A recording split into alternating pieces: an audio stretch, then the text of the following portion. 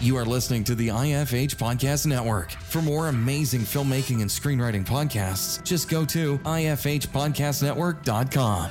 Welcome to the Bulletproof Screenwriting Podcast, episode number 285. Friday the 13th is still better than Monday the whatever. Anonymous. Broadcasting from a dark, windowless room in Hollywood, when we really should be working on that next draft. It's the Bulletproof Screenwriting Podcast, showing you the craft and business of screenwriting while teaching you how to make your screenplay bulletproof. And here's your host, Alex Ferrari. Welcome to another episode of the Bulletproof Screenwriting Podcast. I am your humble host, Alex Ferrari. Now, today's show is sponsored by Bulletproof Script Coverage. Now, unlike other script coverage services, Bulletproof Script Coverage actually focuses on the kind of project you are and the goals of the project you are. So we actually break it down by three categories: micro budget, indie film market, and studio film. There's no reason to get coverage from a reader that's used to reading tentpole movies when your movie's going to be done for $100,000. And we wanted to focus on that at Bulletproof Script Coverage. Our readers have worked with Marvel Studios, CAA, WME, NBC, HBO, Disney, Scott Free, Warner Brothers, The Blacklist, and many, many more. So if you need your screenplay or TV script covered by professional readers, head on over to covermyscreenplay.com. Have you ever wanted to learn from a Hollywood blockbuster screenwriter or even an Oscar winner? Well, I wanted to put together a free 3-day screenwriting video series taught by legendary screenwriters David Goyer, who wrote The Dark Knight, Nia Valduras, who wrote The Big Fat Greek Wedding, Oscar-winning Callie Corey, who wrote Thelma and Louise, and Oscar winner Paul Haggis, who wrote Casino Royale. If you want access to this free class, head over to bulletproofscreenwriting.tv/free. Well, guys, today I got for you guys a legend in the horror space.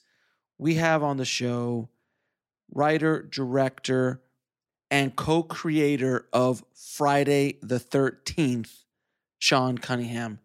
And Sean and I had an amazing conversation about how he came up with Friday the 13th, why they came up with the movie, the whole story about how it got released widely theatrically back in the 80s, his impact on horror movies and the slasher genre in general, and so much more. We also discuss many of his other films that he did throughout the 80s and 90s that were classics as well. So without any further ado, please enjoy this scary episode of the Indie Film Hustle Podcast with my guest, Sean Cunningham. I'd like to welcome to the show, Sean Cunningham. How you doing, Sean? I'm doing great. How are you? I'm doing great, my friend. Thank you so much for coming on the show. I've not only been a fan of that little movie you did back in the 80s with the guy, the person with the hacking and the stuff. Yeah, I'm a fan of that and what you did there. But I mean, when I was in a video store, I worked in a video store from pretty much 88 to 93. Many of your movies were on my shelves, from DeepStar Six and I did so many movies, Spring Break, and many other ones that you directed and produced, which you've done a couple of. You've done a few things in the business, my friend. You've done a couple of things. I've survived since the 80s. Exactly. So my very first question to you is, how did you get in this business? How did you start? Because you started back in the, if I'm not mistaken, the early 70s producing, right? Yeah. Well, it's weird. I was working on Broadway as a stage manager and thought, well, maybe I could produce something off Broadway. That would be better than just stage managing all the time. And I looked at that and I said, no, there's no way I would invest a nickel in an off-Broadway show.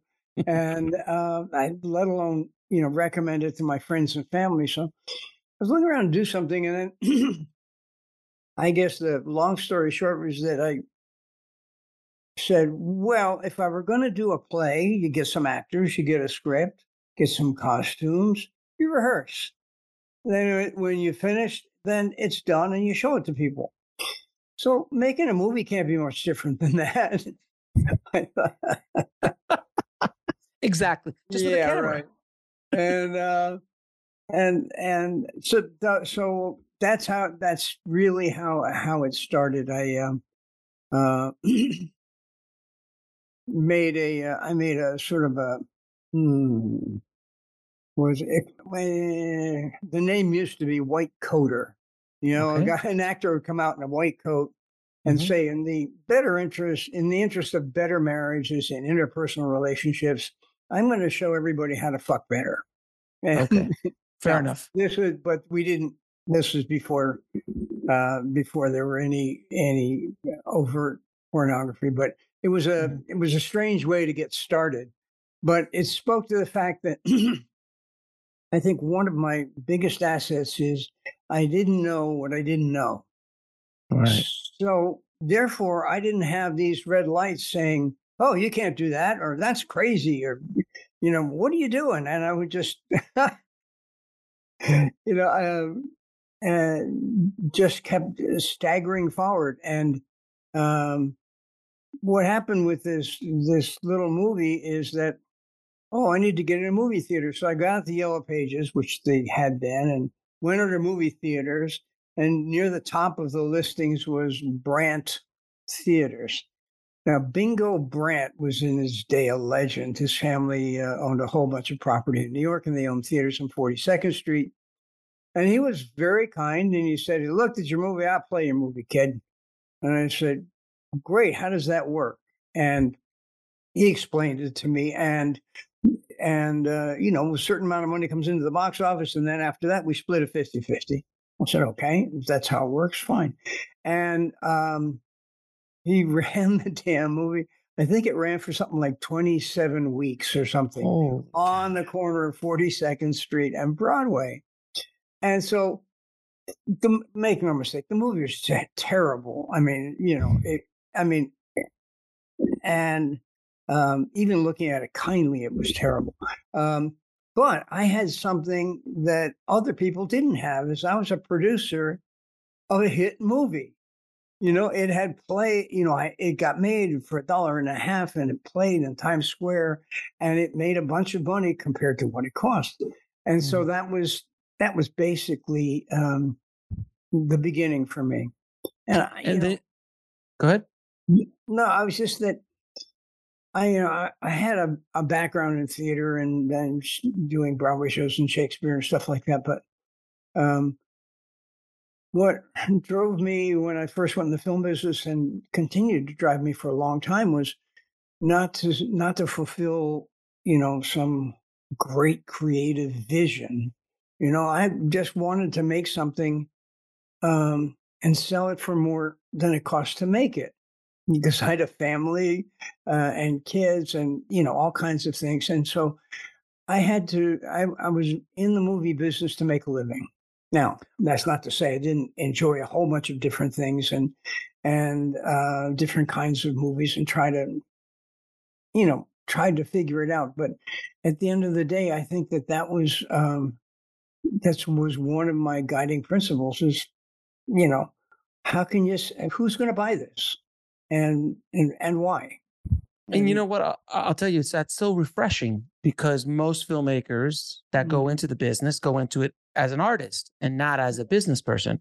And if you can find that combination of a businessman and an artist, or a business person and an artist, that's when you get real success. And it was really interesting that you came out as a producer first, correct? Mhm. Yeah, Before you started directing, and then you produced another little film with a young up and coming horror director, Wes something or other. yeah. Uh, the Last House on the Left in 1972. You Right. produced. Was that his first film as a director? Yes, yes. It was, Wes and I met at 56 West 45th Street. He was working as a cab driver, and he was also syncing up documentary, um, 16 millimeter film down the hall. And we needed uh, someone to help in the editing room, and we became friends. And there came a time when some of these guys that I knew wanted to make a feature film for their drive-in theaters, and so they asked if we wanted to do it. I said, "Yeah." We'll be right back after a word from our sponsor. And now back to the show. I think so. Let's, I never made them. This is a movie. And Wes said, "Yeah, I'll write it," because he liked to write. Was one of his things. And so we got the script, which is kind of roughly inspired by Virgin Spring, and and it had some this dreadful horrible twists in it, and we just it was like, man, being kids sneaking out at night and drawing graffiti on the walls, and, and nobody catches you. You go home and do it again. But that was, and the picture was turned into sort of a cult film. But at its time, it was so disturbing to people who saw it. They wanted to close the film down, or lynch the people who made it, and it's true. And I know it's 1972. I mean, 72 was when it was released. We made it in 71. Right. And it was like, it really becomes, how do you do this? I remember, it was shortly after Last House. I went to California to see people in the movies for the first time. And there was a company called American International Pictures. And I met this guy called Sam Arkoff, and he got me onto a few sets. And I came home with these stories, and it included, say, Wes, let me tell you about this. There's a job called script supervisor. Yeah. As far as we were concerned, that was somebody that just took a roll of tape, held it up to the camera, and gave, a clap to sync it up. Or if you had a cigarette, to know how long it was on a certain line. But not only was it a great idea, I just didn't know that there was somebody that really did that job professionally, and how important that job turned out to be. But that's the kind of ignorance I was dealing with. Well, and then also, I mean, back in the 70s, look, in the 80s, when I was coming up, in the early 90s, there was barely any information about the filmmaking process in the public eye. I mean, you had to go to a film school. And even in the 70s, I mean, film schools were just starting to get off the ground with Coppola and those guys, and Scorsese and them coming up. But there just wasn't a lot of information. Now everybody knows what a script supervisor. Everybody knows what, like, you can make a movie with your iPhone. So it's so much more information out there about the process. I can only imagine you guys were just basically bumping around in the dark, essentially. Yeah. And, and we survived. We're lucky to get by. And then we went on to whatever the next thing was going to be. So then there was another movie that came out of California about this guy with a mask on who was killing people, and it was a huge hit. I remember it was called Halloween. It was called Halloween, and it was a big hit. And then was that the inspiration for you to start trying to figure out Friday the 13th? In some ways, it was. I saw Halloween. Oh gosh, I don't remember. 6 months maybe before Friday the 13th, before I decided to do Friday the 13th, maybe 9 months, I don't know.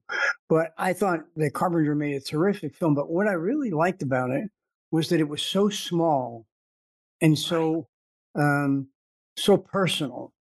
Jamie Lee Curtis going around the dark house and some Steadicam stuff outside, and it just really worked. And so it said, you don't have to have these giant crews and do all this big stuff.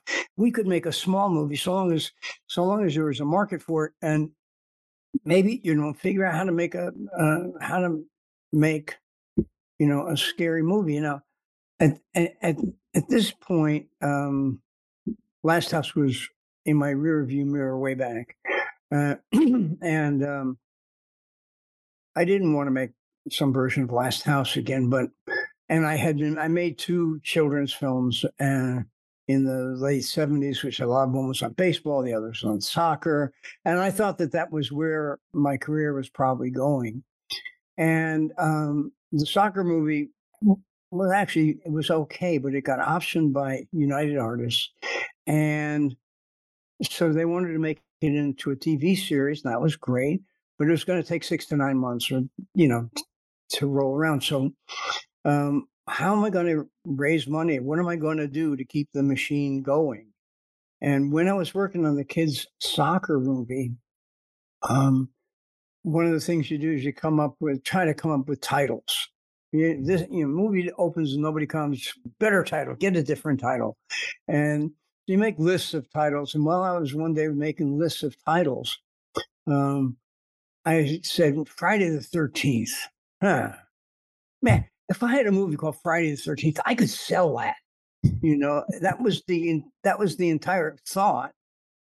And so cut to 6 months later, however long was it was around the 4th of July. And I said, let's try to make a scary movie. I want to call it Friday the 13th. And it was a question of, well, can you get the rights? And who knows what the rights are? And I said, well, yeah, I think so. So I took out a full-page ad in Variety, Friday the 13th, crashing through mirrors and glass, the most terrifying film ever made. And I figured if there was somebody that had the rights to that, they're going to respond. And a few weeks passed, I never heard word one from a lawyer. But I did hear from distributors who said, "Oh, I'd be interested in that, and I'd be interested in that." So we spent the rest of the summer trying to come up with a movie which was, okay, what's scary? What can you do that's like scary and be kind of fun? And Victor Miller, who I was working with at the time, we said, well, what if it's sort of like you're a kid and you're in bed and you think that, there's somebody in the closet, and the kids all go, oh, right? Well, let's make a catalog of those things and see if we can include them in this sort of structure. So it was trying to find set pieces that seemed like they would go together, and just roughly, I mean, it's it was kind of 10 little Indians. You got a bunch of people in the woods dying and being killed. And so you in the audience say, oh, who's doing that? Well, not her. She's dead. Oh, he died too. So he gets smaller and smaller. And it wasn't that I had ideas of trying in some way to imitate John's film, Halloween. It was just that we had a small budget. We didn't have any stars. We didn't have any distribution or production plans. But I figured, let's just try to make this thing and see if it works. And then we'll come back to the children's film in the spring. So it seems to me that you guys were basically creating the template for this kind of horror movie, because I know John's had a high school that was a little bit bigger in scope than Friday the 13th. You, if I'm not mistaken, was the first movie which is like take a bunch of kids into the woods and kill them off one by one. I don't think there was. That's basically a template for a film now. Like yeah. And I would hasten to tell you, and anybody that happens to be listening, is that I think that there were so many shortcomings in Friday the 13th. And the film was grossly successsuccessful, not because of those things that we did wrong, but in spite of them. So what happened was that, oh, look at all the money they made. All they did is take a bunch of kids in the woods, chop them up, and there you are. You have a movie. I think he killed 10 people. We'll kill 20. It'll be so much better. We'll be right back after a word from our sponsor. And now back to the show. And the thinking isn't far off of that. But over time, forever and ever, I keep thinking the most important part of anything that we do like this is the story and the story that you're going to tell. And it's very, very hard to come up with a good story well told. But that's where the money is. And if you can figure out how to do it or how to get a story, then you're off to a good start. And I think the people who write good screenplays get paid a ton of money. And the biggest reason is that so few people can do it, and it takes, it takes so long to learn that craft. And it's not just getting a copy final drafts and start typing. Say, it's different than that. So I think that, my advice is, three most important things in a movie are story, story, and story. Without question. And when you're out there making this, again, it sounds like you guys were just literally bumping around the night, no pun intended. Oh, yeah. While you're making Friday the 13th, and you've got a bunch of young kids. One of them happened to be a young Kevin Bacon, which is I always find fascinating. He'd done I think he'd done Animal House. He was in Animal House prior to that, and I'm sure he was just happy to get a job at that point. He wasn't. I'm sure he wasn't footloose just yet. Not yet. No. He wasn't full of great, a great kill, if you will, if you're going to say kills, Right. in that film. And so you decided to go make this movie. You're starting to cast. Who gives you money for this kind of film that is not, other than Halloween, been a financial success yet? Because it came out pretty soon right after Halloween, within a year or two, right? Yes. Within a couple of years. So Halloween's the only one that's done, like, broke the, kind of opened the door open about it and said, hey, there's a market here. Who's crazy enough to give you the money to make this right now? Well, let me back up.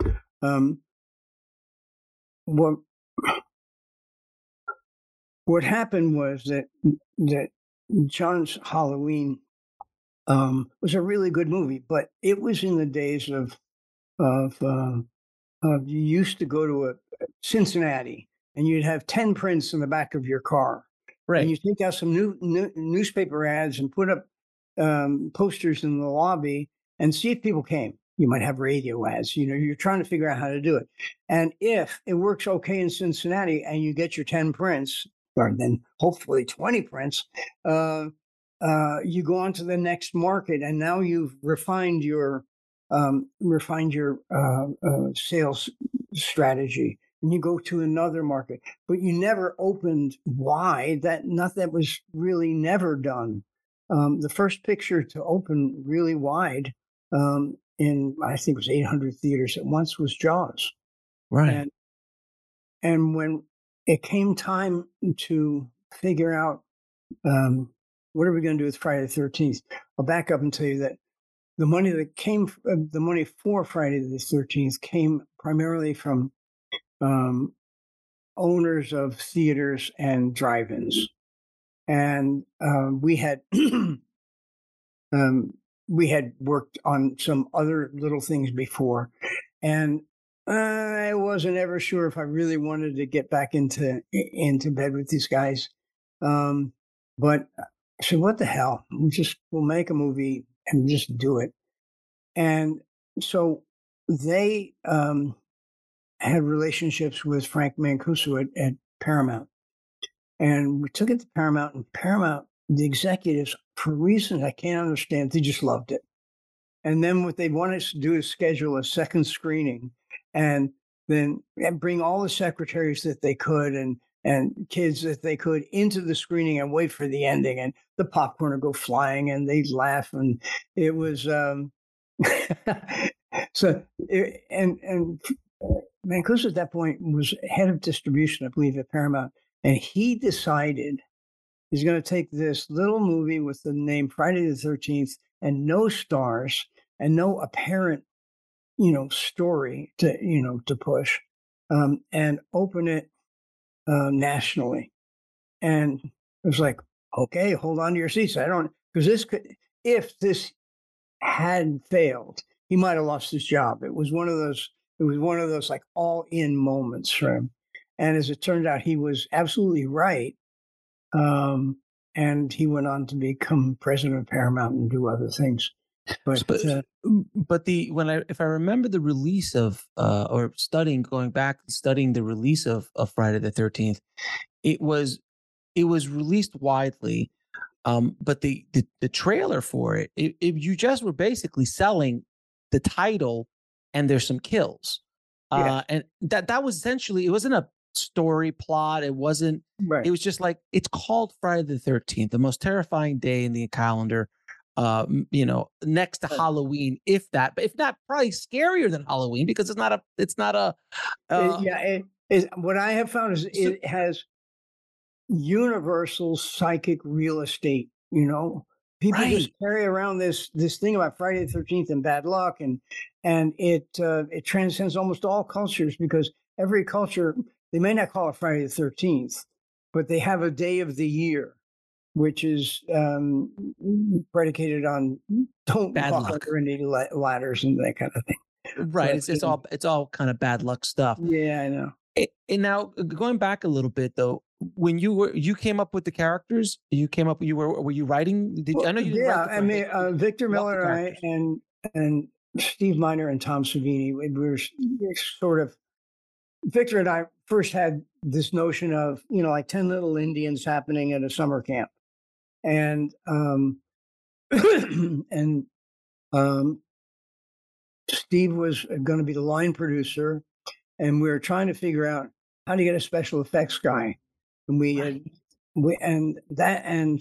there's this guy in Pittsburgh, Savini. Can we try to find him, track him down and stuff?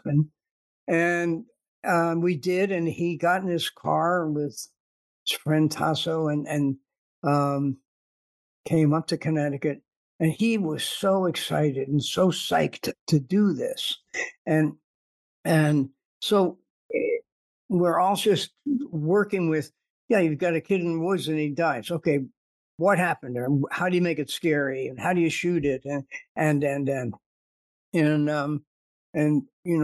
none of it could have been done. But, all four of us really combined to make it happen. What did Tom do prior to that? Like, there wasn't a lot of slasher stuff going on. Night of the Living Dead. Oh, that's the original. The original. Oh, and I think that was his only credit, which, as you may recall, it's a pretty good credit. And right. Yeah, well, now it's a really good credit. At the time, what's this thing? What the hell is this? I want to see Sound of Music, and I am in here. So he was just a young kid who's super excited about makeup, and I think that's the movie that essentially launched his career. After that, he was a very, very busy man in the 80s. Oh, he continues to this day. He studied with a guy named, I believe his name, oh God, I want to say Dick Clark. Rick Baker? Rick Baker, thank you. Mm-hmm. And he really knew how to do prosthetics and all that kind of stuff, and he wanted to do it. And he told me one of these, like, I have a dream speech, but his dream was he wanted to chop somebody's head off on camera, so you could really sell that. It had never been done before.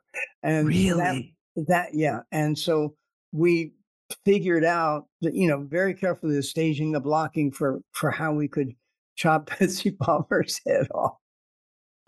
I mean, you essentially ushered in the slasher as we know it to a certain extent. Helped it along without question. And I think it was after Friday the 13th. That's when there was a couple of copycat, just a couple of copycat films. Chopping Wall. Slaughterhouse or Slaughter Party. Shit. How do you? Chopping Mall. We'll be right back after a word from our sponsor.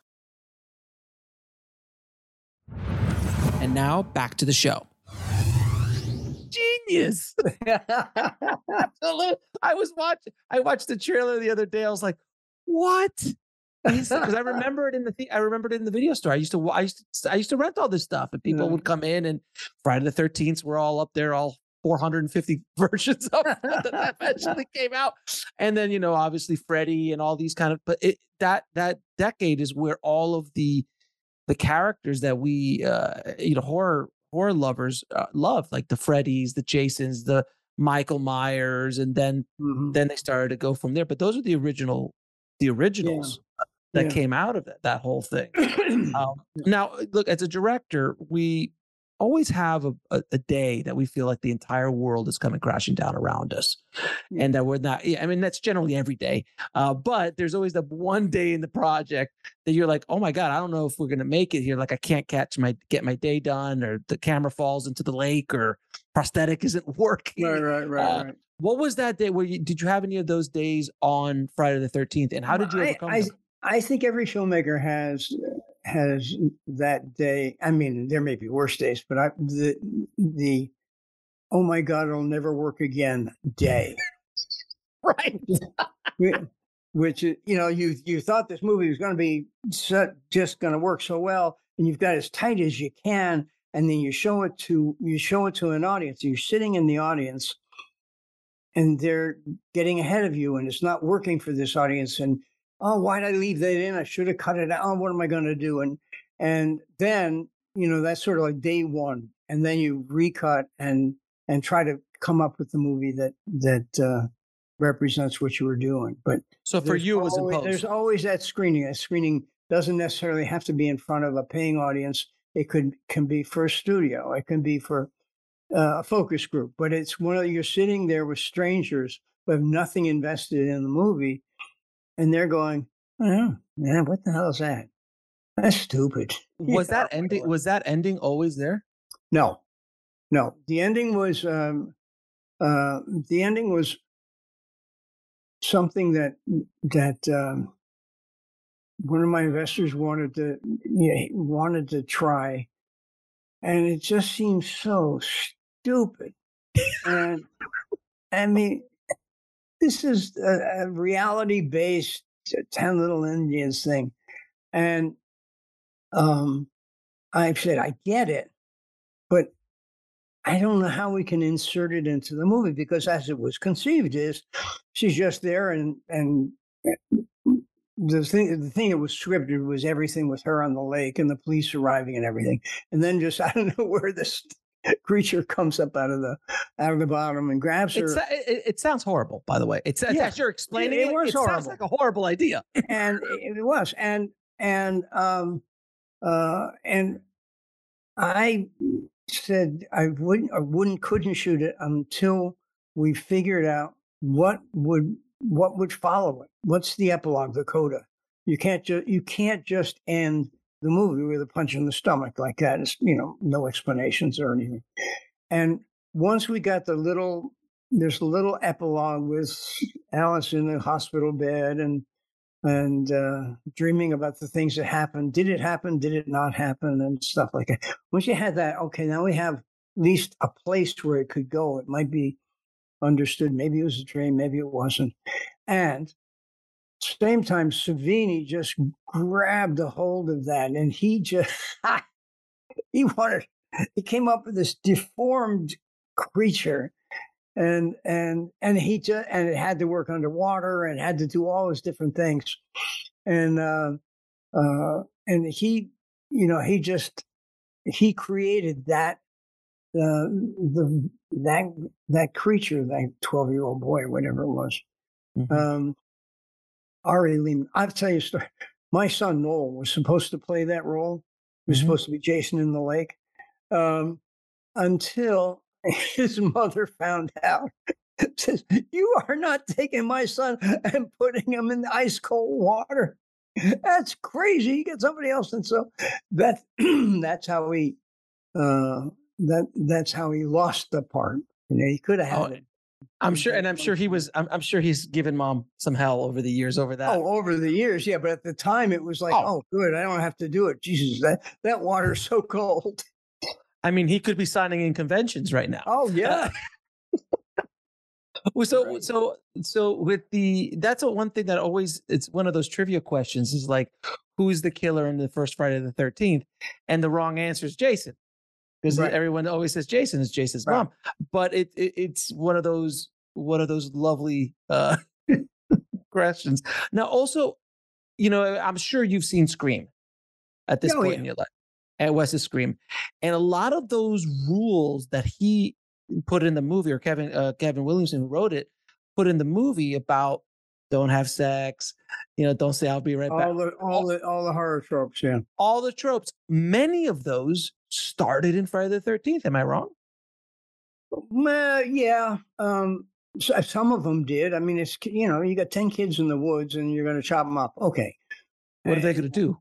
Yeah, and but I think one of the things that happened is that people started to impose a morality on top of it, like the loose girl and the potheads.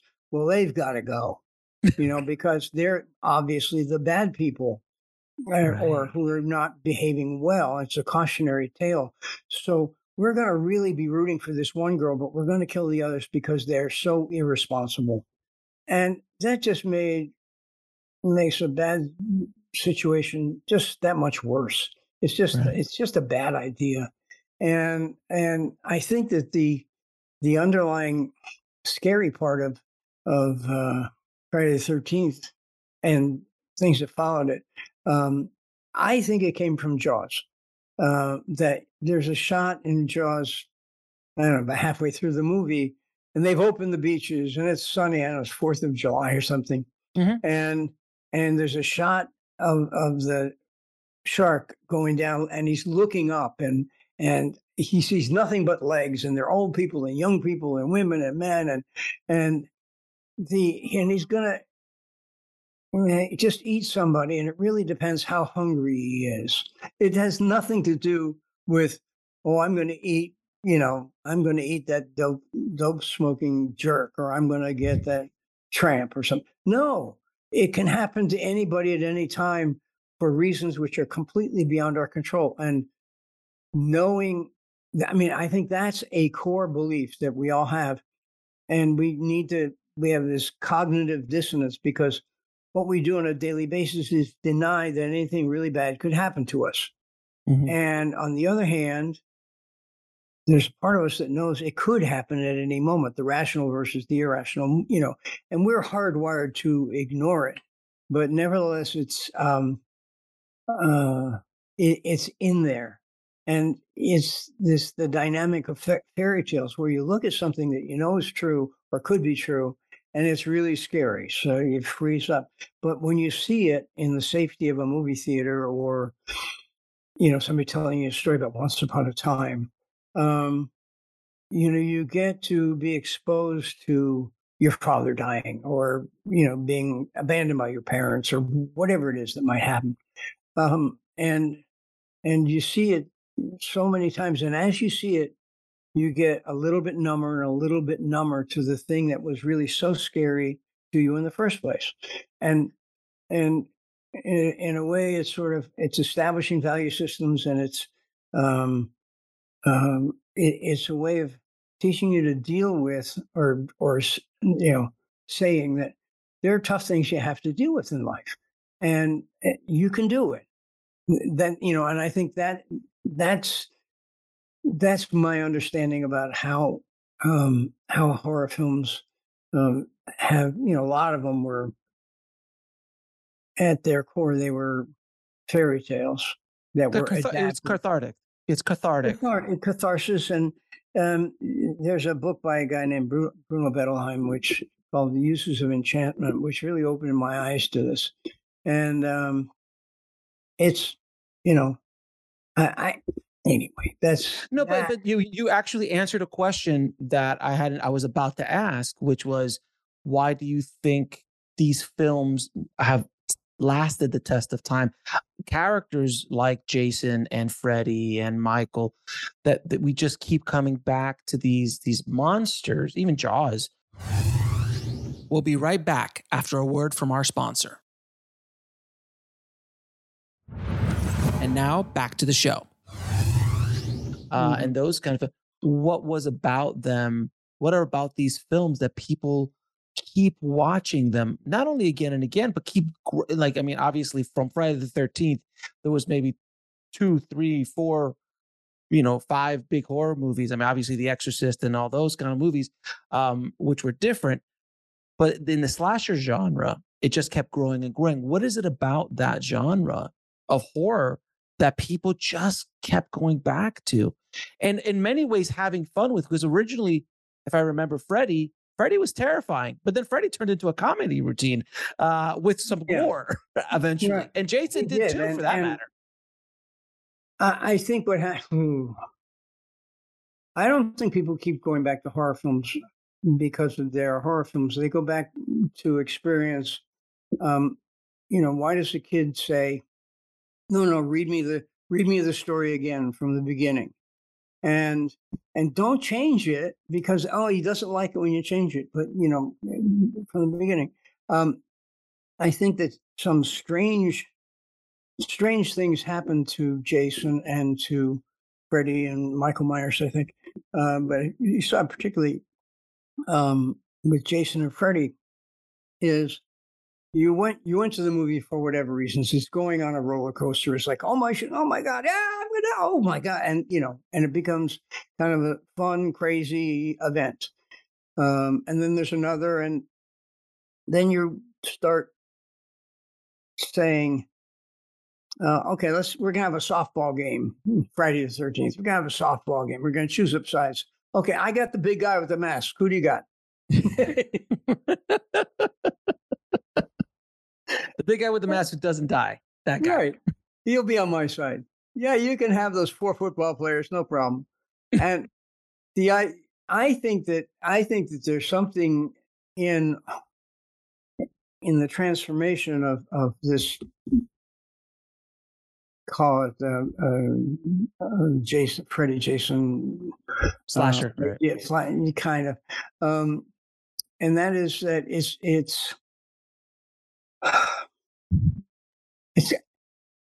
kind of revenge of the nerds on steroids. So much of the audience feels like they weren't allowed to sit at the cool kids' lunch table. Oh, and all the cool kids are the ones dying. Do you notice that? And the same, yeah? by the way, the same thing happens in Living Dead, where you can shoot the principal of the school if he's got that look in his eye, And there's kind of I think that nobody's ever said that one for one, but I think that that's the thing that happens. And so if you're going to go out and experience that, now it's sort of predictable, like a roller coaster ride, where there are going to be things that are scary and bloody and gory, but you can't scare me. Not only that, because I got the big guy on my side. Right. But people that, you go to a roller coaster ride in Six Flags or someplace, there are going to be a lot of people get on the roller coaster. There's a whole bunch of people sitting on the bench. They don't want to get on the roller coaster, and they're never going to get on the roller coaster. And so that this experience is not for everyone. You can't make it for everyone. You're crazy if you think you can, because you can't. There are people that like the roller coasters and people that don't. And liking the roller coaster has to do with those moments where you have no control and you think that you're in enormous jeopardy, but at the same time you're strapped in and there are bars and harnesses and stuff, but still there's that moment. And and then if you're like a fan, you start putting your arms up in the air. Hey, I'm not afraid of anything. But I don't know. I understand. No, but I understand where you're coming from completely. You're absolutely right. I've never thought of it that way, but that makes so much sense because in a lot of those movies, I don't remember. It might have happened, but I don't remember them killing the nerds. It's always, the beautiful girl, the big jock, those people that the cool kids are the ones that go first. And I don't remember many nerds getting knocked out because you're like, well, yeah, it's the equivalent of kicking the dog. Like you don't do that. You can't kick a dog. You can't kick a dog in the movie because that's the villain. No, I do, Oh I my do God. want to ask you. I do want to ask you, Sean. After the movie comes out, it's a huge, huge hit. It is one of these, biggest independent films of its day. Um, I'm assuming you get a few phone calls. Yeah, yeah. Uh, and how did the town treat you? And why didn't you keep going down that road? Like, as a filmmaker, because you didn't do the second or third or fourth or any other Jason movie. Why didn't you go down that road where others had? Uh, I'm just curious. well, I mean, if it were to happen again tomorrow, I would definitely, um, ordered my business life differently. But I didn't, Friday the 13th was you took a bunch of kids in the wood and you chopped them up. I didn't want to do that every year and, find, better machetes. And I wasn't what I wanted to do. The Friday the 13th I was naive enough. Like I said, my education took a long time to think that, they said, "Oh, Sean, you made a really, really terrific hit movie, and we'd love to meet with you." And then it would always come around to, "So, what do you want to do next?" Now, me, I thought, Here it comes. I thought that the guy sitting behind the desk has got a whole filing cabinet full of great scripts. He just hasn't found the right director. And um, And he said, "What do you want to do next?" And my answer was kind of, "I don't know. What do you got?" The only thing that the guy sitting behind the desk wants to hear is, "I'd like to do Friday the 13th every year until I die." You know, and I could have signed up at that point. I had no idea Wow. that was, I thought of Friday the 13th as a sample reel kind of. See, I can direct. No, you got anything else? Now let me go make real movies in your Or eyes. something like that. Yeah. And I'm going to have a script supervisor this time, damn it. I hear they're important. It's fascinating because I've had a lot of people on my show over the years who had these kind of like lottery ticket moments. I mean, you were one of the you and John and Wes. You had these kind of lottery ticket moments where you had extremely massive hits, and how I've seen a lot of them just go a different direction. But like, I don't want to do that for the rest of my life. And every one of them said, "I would have known now. If I would have known then what I know now, Yeah. I would have done at least 3 or 4 more." just and then retire. Yeah. Well, yeah. But you had a hell of a run in the 80s as well. Yeah, I got a lot. I got to make a lot of movies and and the challenge of making any movie is, it's like climbing a mountain. You get together with a bunch of people and you try to do this thing that's really hard, separate from the content. It's just making a movie is just really hard. It's really hard work, and you meet and bond with a bunch of people. And making movies is the fun part of whatever we do. The rest of the time is spent trying to get the movies made, and that or get sold around or sold. Yeah. I would. I know that a number of your viewers are probably film students or people relatively new to the business, and you talked about going to film school and so on. What nobody ever tells a film student is you go and you learn about the cameras and you learn it, but now you learn about certain kinds of media and you learn how to make and do all this great stuff. But there are no jobs for you. None. Nobody's going to hire you to do that. If you really want to do that, what you have to do is, along with everything else you've been doing, is learn how to raise money. And it's very difficult. We'll be right back after a word from our sponsor. And now back to the show. And until you get a handle on that, you're going around, with a script under your arm, trying to get somebody to give you enough money or to make it for you, and it doesn't happen. It only happens if you find a way. And yet, being a Type A personality is critical, I think. You got to go out and find a way to get enough money to make it. And if it's $5,000, you take your iPod and you go out, or your iPad, and you go out and shoot it and do the best you can. Come back and make another one next week, and the week after that, and week after that, because that's the only way you're going to learn how to do it. And nobody's going to give you the money to do it. You have to find. And by the way, everybody gets money different ways, different places, different times. Oh, but that's one of the things that they don't teach in film school, and it's a critical lesson. And you probably more than I, but see a lot of people that are talented and they've got great footage, and they can't get hired. They can't break in, but there isn't a way to break it. There isn't an apprenticeship. Now for directors is tough. For other parts, camera department, art department. Yes. But those, that's a completely other thing. Yeah, and if you have the right bloodlines or the right genes, you can be a dolly grip too. But I'm talking about the people that you go to film school. You don't go to film school to be a grip. You go to be filmmaker, a storyteller, and stuff like that. And that's what you have to keep doing. But you're going to be on your own for a long time trying to do that. And if you know that going in, it's better than if you don't.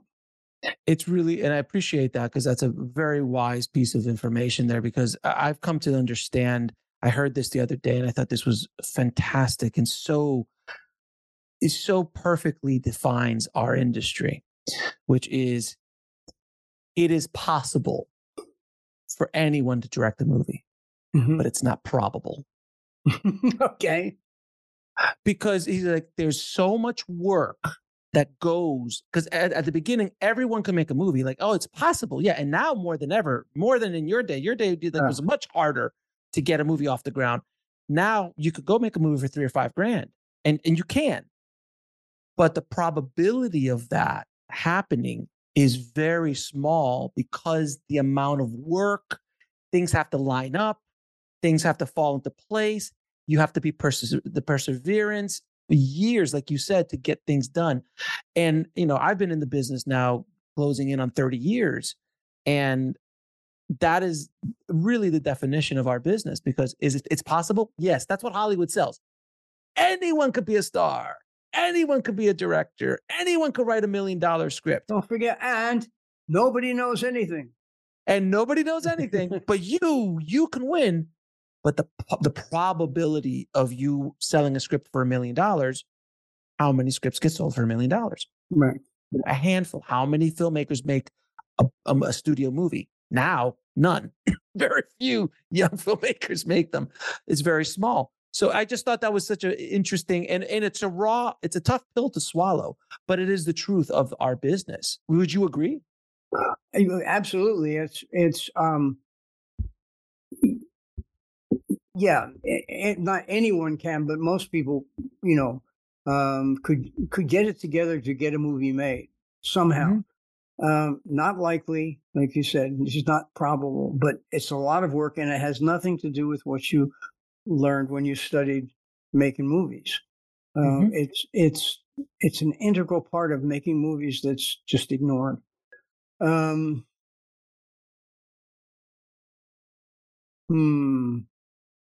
well, okay.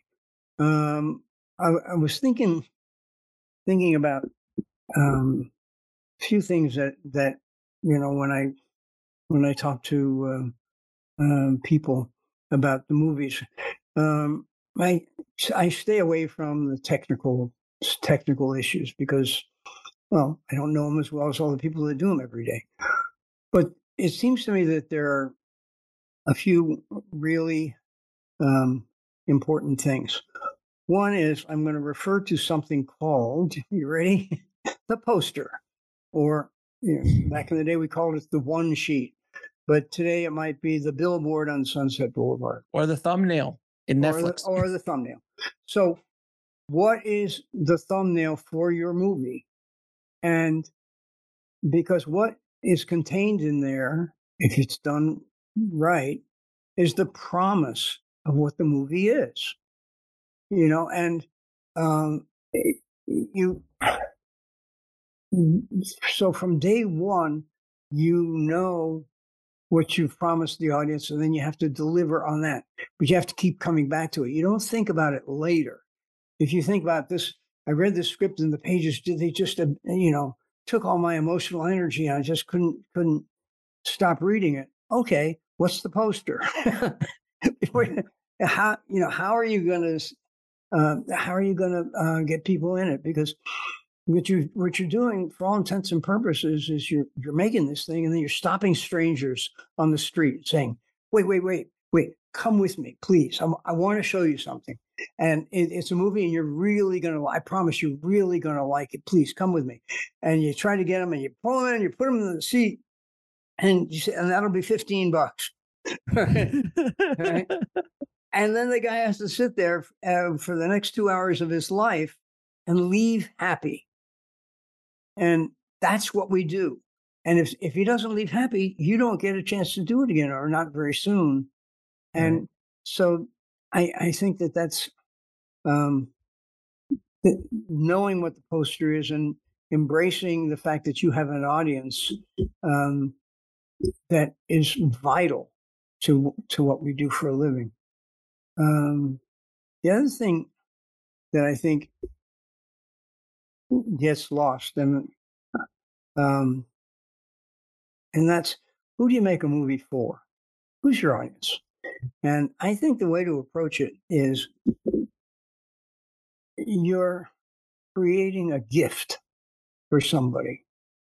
And it's not for you to find yourself and to work out your anxieties and work out all that's an art film. That's an art film, and that's a fresh new wave. But even with an art film, you're making it for somebody else, and you want it to be good, and you want to be able to give it to this other person or people, and they're going to be glad that they got it, and they'll react to the fact that you really did the best you could to create this gift for them.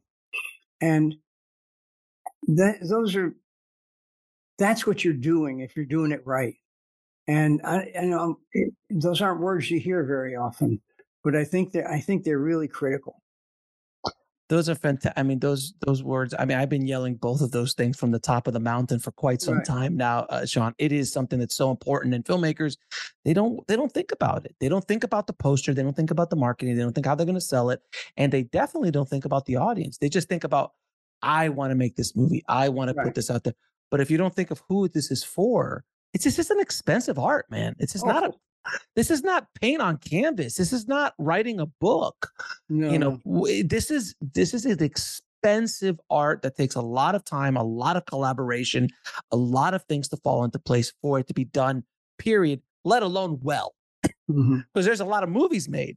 And then there's this many that are really good and stand the test of time for whatever the reason is. And it is, I appreciate you saying that and it coming out of your mouth. Hopefully people listening will listen. Well, they hear it once anyway.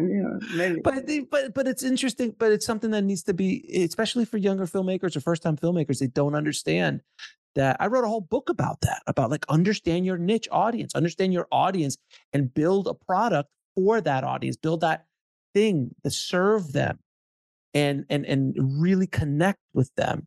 And it is something that is not talked about very often. So I do appreciate you saying that. Now, there is one question I've always wanted to ask. I have to ask this. I need you to get ready. No offense, Sean. No offense. No, it's not. No, it's not that kind of answer. That's not that question. But I've always wanted to ask this question because you do go to cons, and you go and you sign at cons, and I've been to many. I've signed at some cons. I've experienced it myself, and I've gone to horror conventions earlier when I had one of my first films, and I met a lot of your contemporaries and all that stuff. We'll be right back after a word from our sponsor. And now back to the show. When you first got called, they say, hey, Sean, we want to bring you over to a comic book convention or a horror convention to sign. What did you think? You're like, what do you I saw exactly. I'll tell you exactly what I thought. Are you out of your fucking mind? You want me? Yeah, well, I wasn't. It's like, that's, if you hit 62 home runs in a baseball season, okay, go sign them baseball. Right. But I'm just a guy, and to charge somebody for signing something seems crazy, and so I didn't do it, and I still do not many, but I really enjoy it because I get to better understand people that are fans of the genre, and you get it's really kind of good for your it's good to be reminded of the people that are out there, and that they're often really nice people. Oh, they're a big comic book and horror. They're such sweet people. Most of them I've ever met. And Wes referred to them as wearing urban camouflage. Yeah, they don't, they don't want to stick out, and they want to be with people that share their values and their sense of fun and entertainment. But there's kind of a uniform, so that if you are one of them, he's our kind of people, and you learn that. And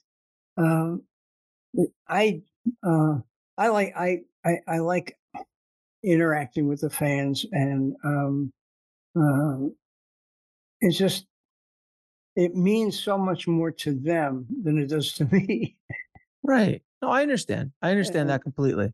And so the notion of selling your signature just strikes me as still strikes me as goofy.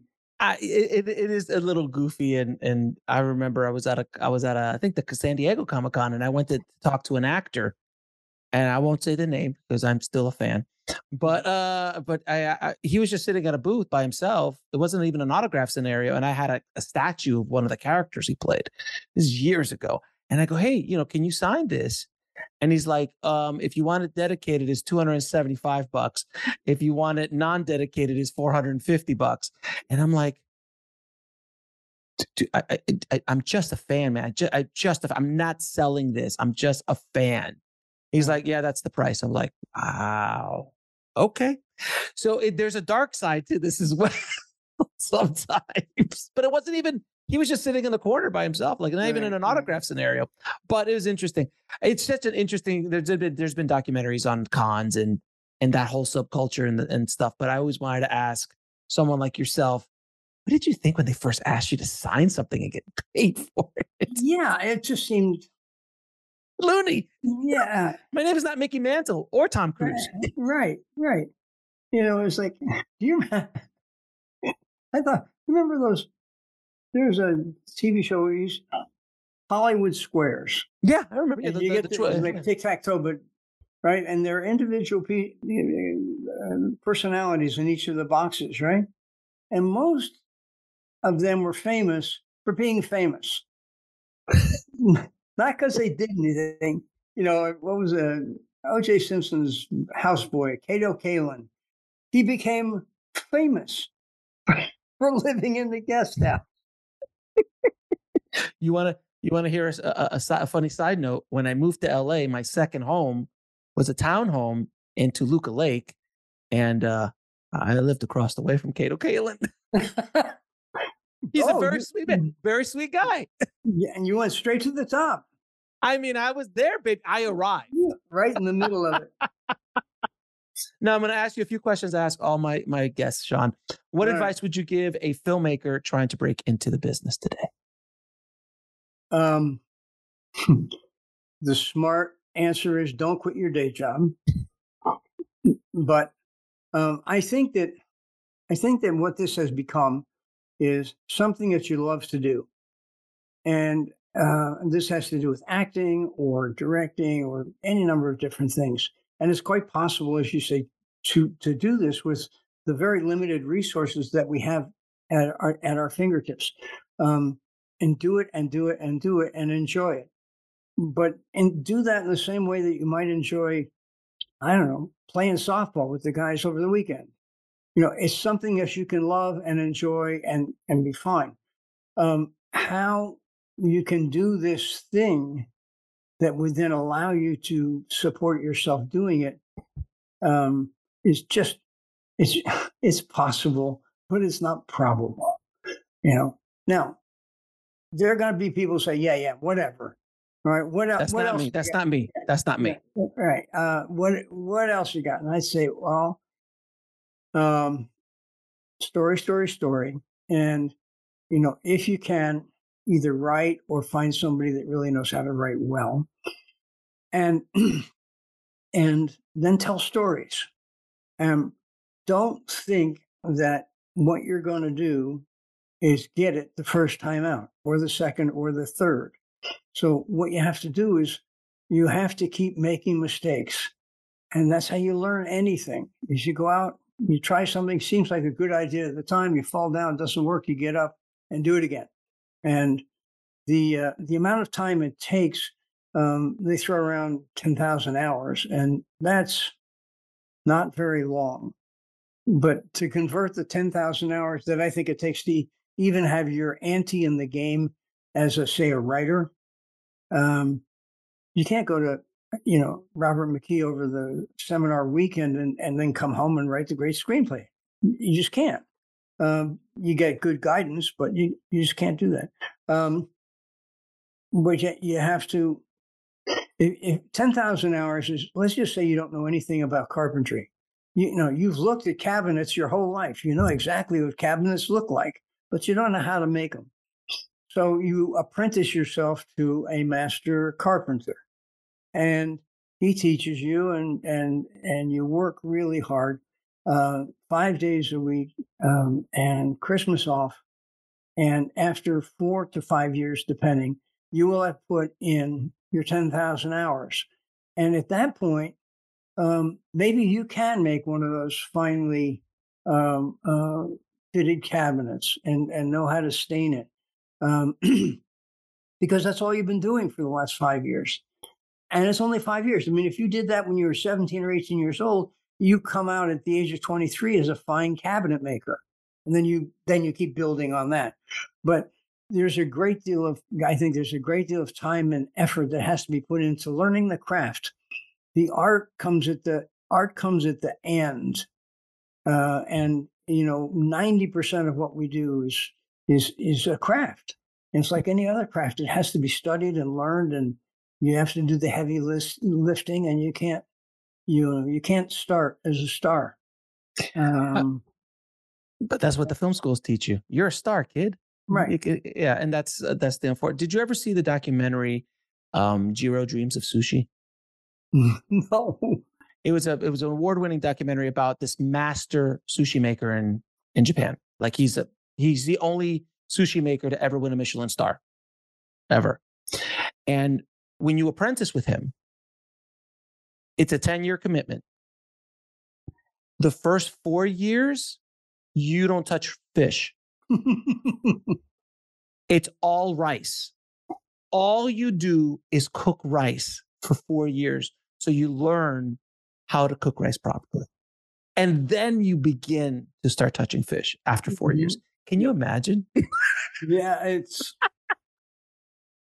Oh, gosh. It's such a great thing. It's like, if you want to be a cinematographer, you just want to get on set and start moving lights around and start moving the camera. I'm like, no, you've got to learn so much technical knowledge. And you only learn it by doing it. Absolutely. You can't read about it. You can't watch about it. We'll be right back after a word from our sponsor. And now back to the show. And I think that, and if you want to make a career out of it, what you must do is sell a movie for more than it costs you to make. Every time. Roger Corman style. And that way you get to make another movie. And that seems overly simplified, but that's got to be at the core of what you're doing if you're trying to make a career out of it. But you don't have to. You can get yourself a camera and a microphone and go shoot whatever you want and play with it and come up with all kinds of things, show it to your friends, go to film festivals, all that stuff. And certain people will come out with, I don't know if it's going to be great art, but it could be really good stuff. Right. But they're not trying to make a living doing that. You've got to have your day job or marry very well. That's amazing. Great advice. I've had that. That's some advice I've had. And I talked to one director and he said, what's the advice you give him? Like, goes, marry well. That's what I, that's what I did. And my wife helps me pay for all of my movies. So now, what is the lesson that took you the longest to learn, whether in the film business or in life?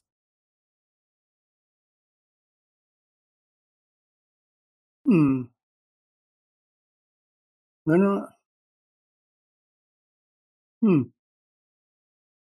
I don't know. I think it's for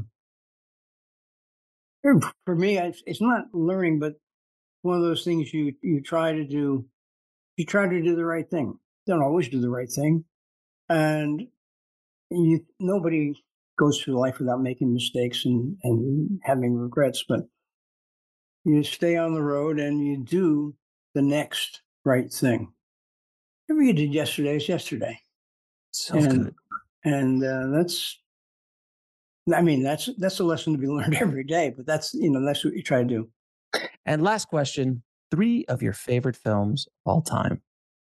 Oh, so they go all over the place, but I would say Love Actually. So good. The Lion King. And in genres, I remember seeing The Alien, the Ridley Scott original, and that was just so good at what he did. He was trying, and he just all of those were for me home runs. I can't disagree with any of those choices, sir. Right. They're all excellent choices. Sean, I appreciate your time, my friend. Thank you so much for coming on the show. It has been such a pleasure and honor talking to you about. You're very nice to say that. I hope you got some. We got something. I think we got a couple of gold nuggets in there. You can probably trim this down to a nice, tight 7 or 8 minutes. And I appreciate it's really gonna, and some music, a few sound effects. And obviously, and a good kill. And then we're good. Then I could sell it. Then you can sell it. John, I appreciate you, my friend. Thank you for everything. Okay, well, thank you very much. And we'll talk again, I'm sure. I want to thank Sean so much for coming on the show and dropping his knowledge bombs and sharing his journey with the tribe today. Thank you so much, Sean. If you want to get links to anything we spoke about in this episode, head over to the show notes at bulletproofscreenwriting.tv/285. Thank you so much for listening, guys. As always, keep on writing no matter what. I'll talk to you soon. Thanks for listening to the Bulletproof Screenwriting Podcast at bulletproofscreenwriting.tv.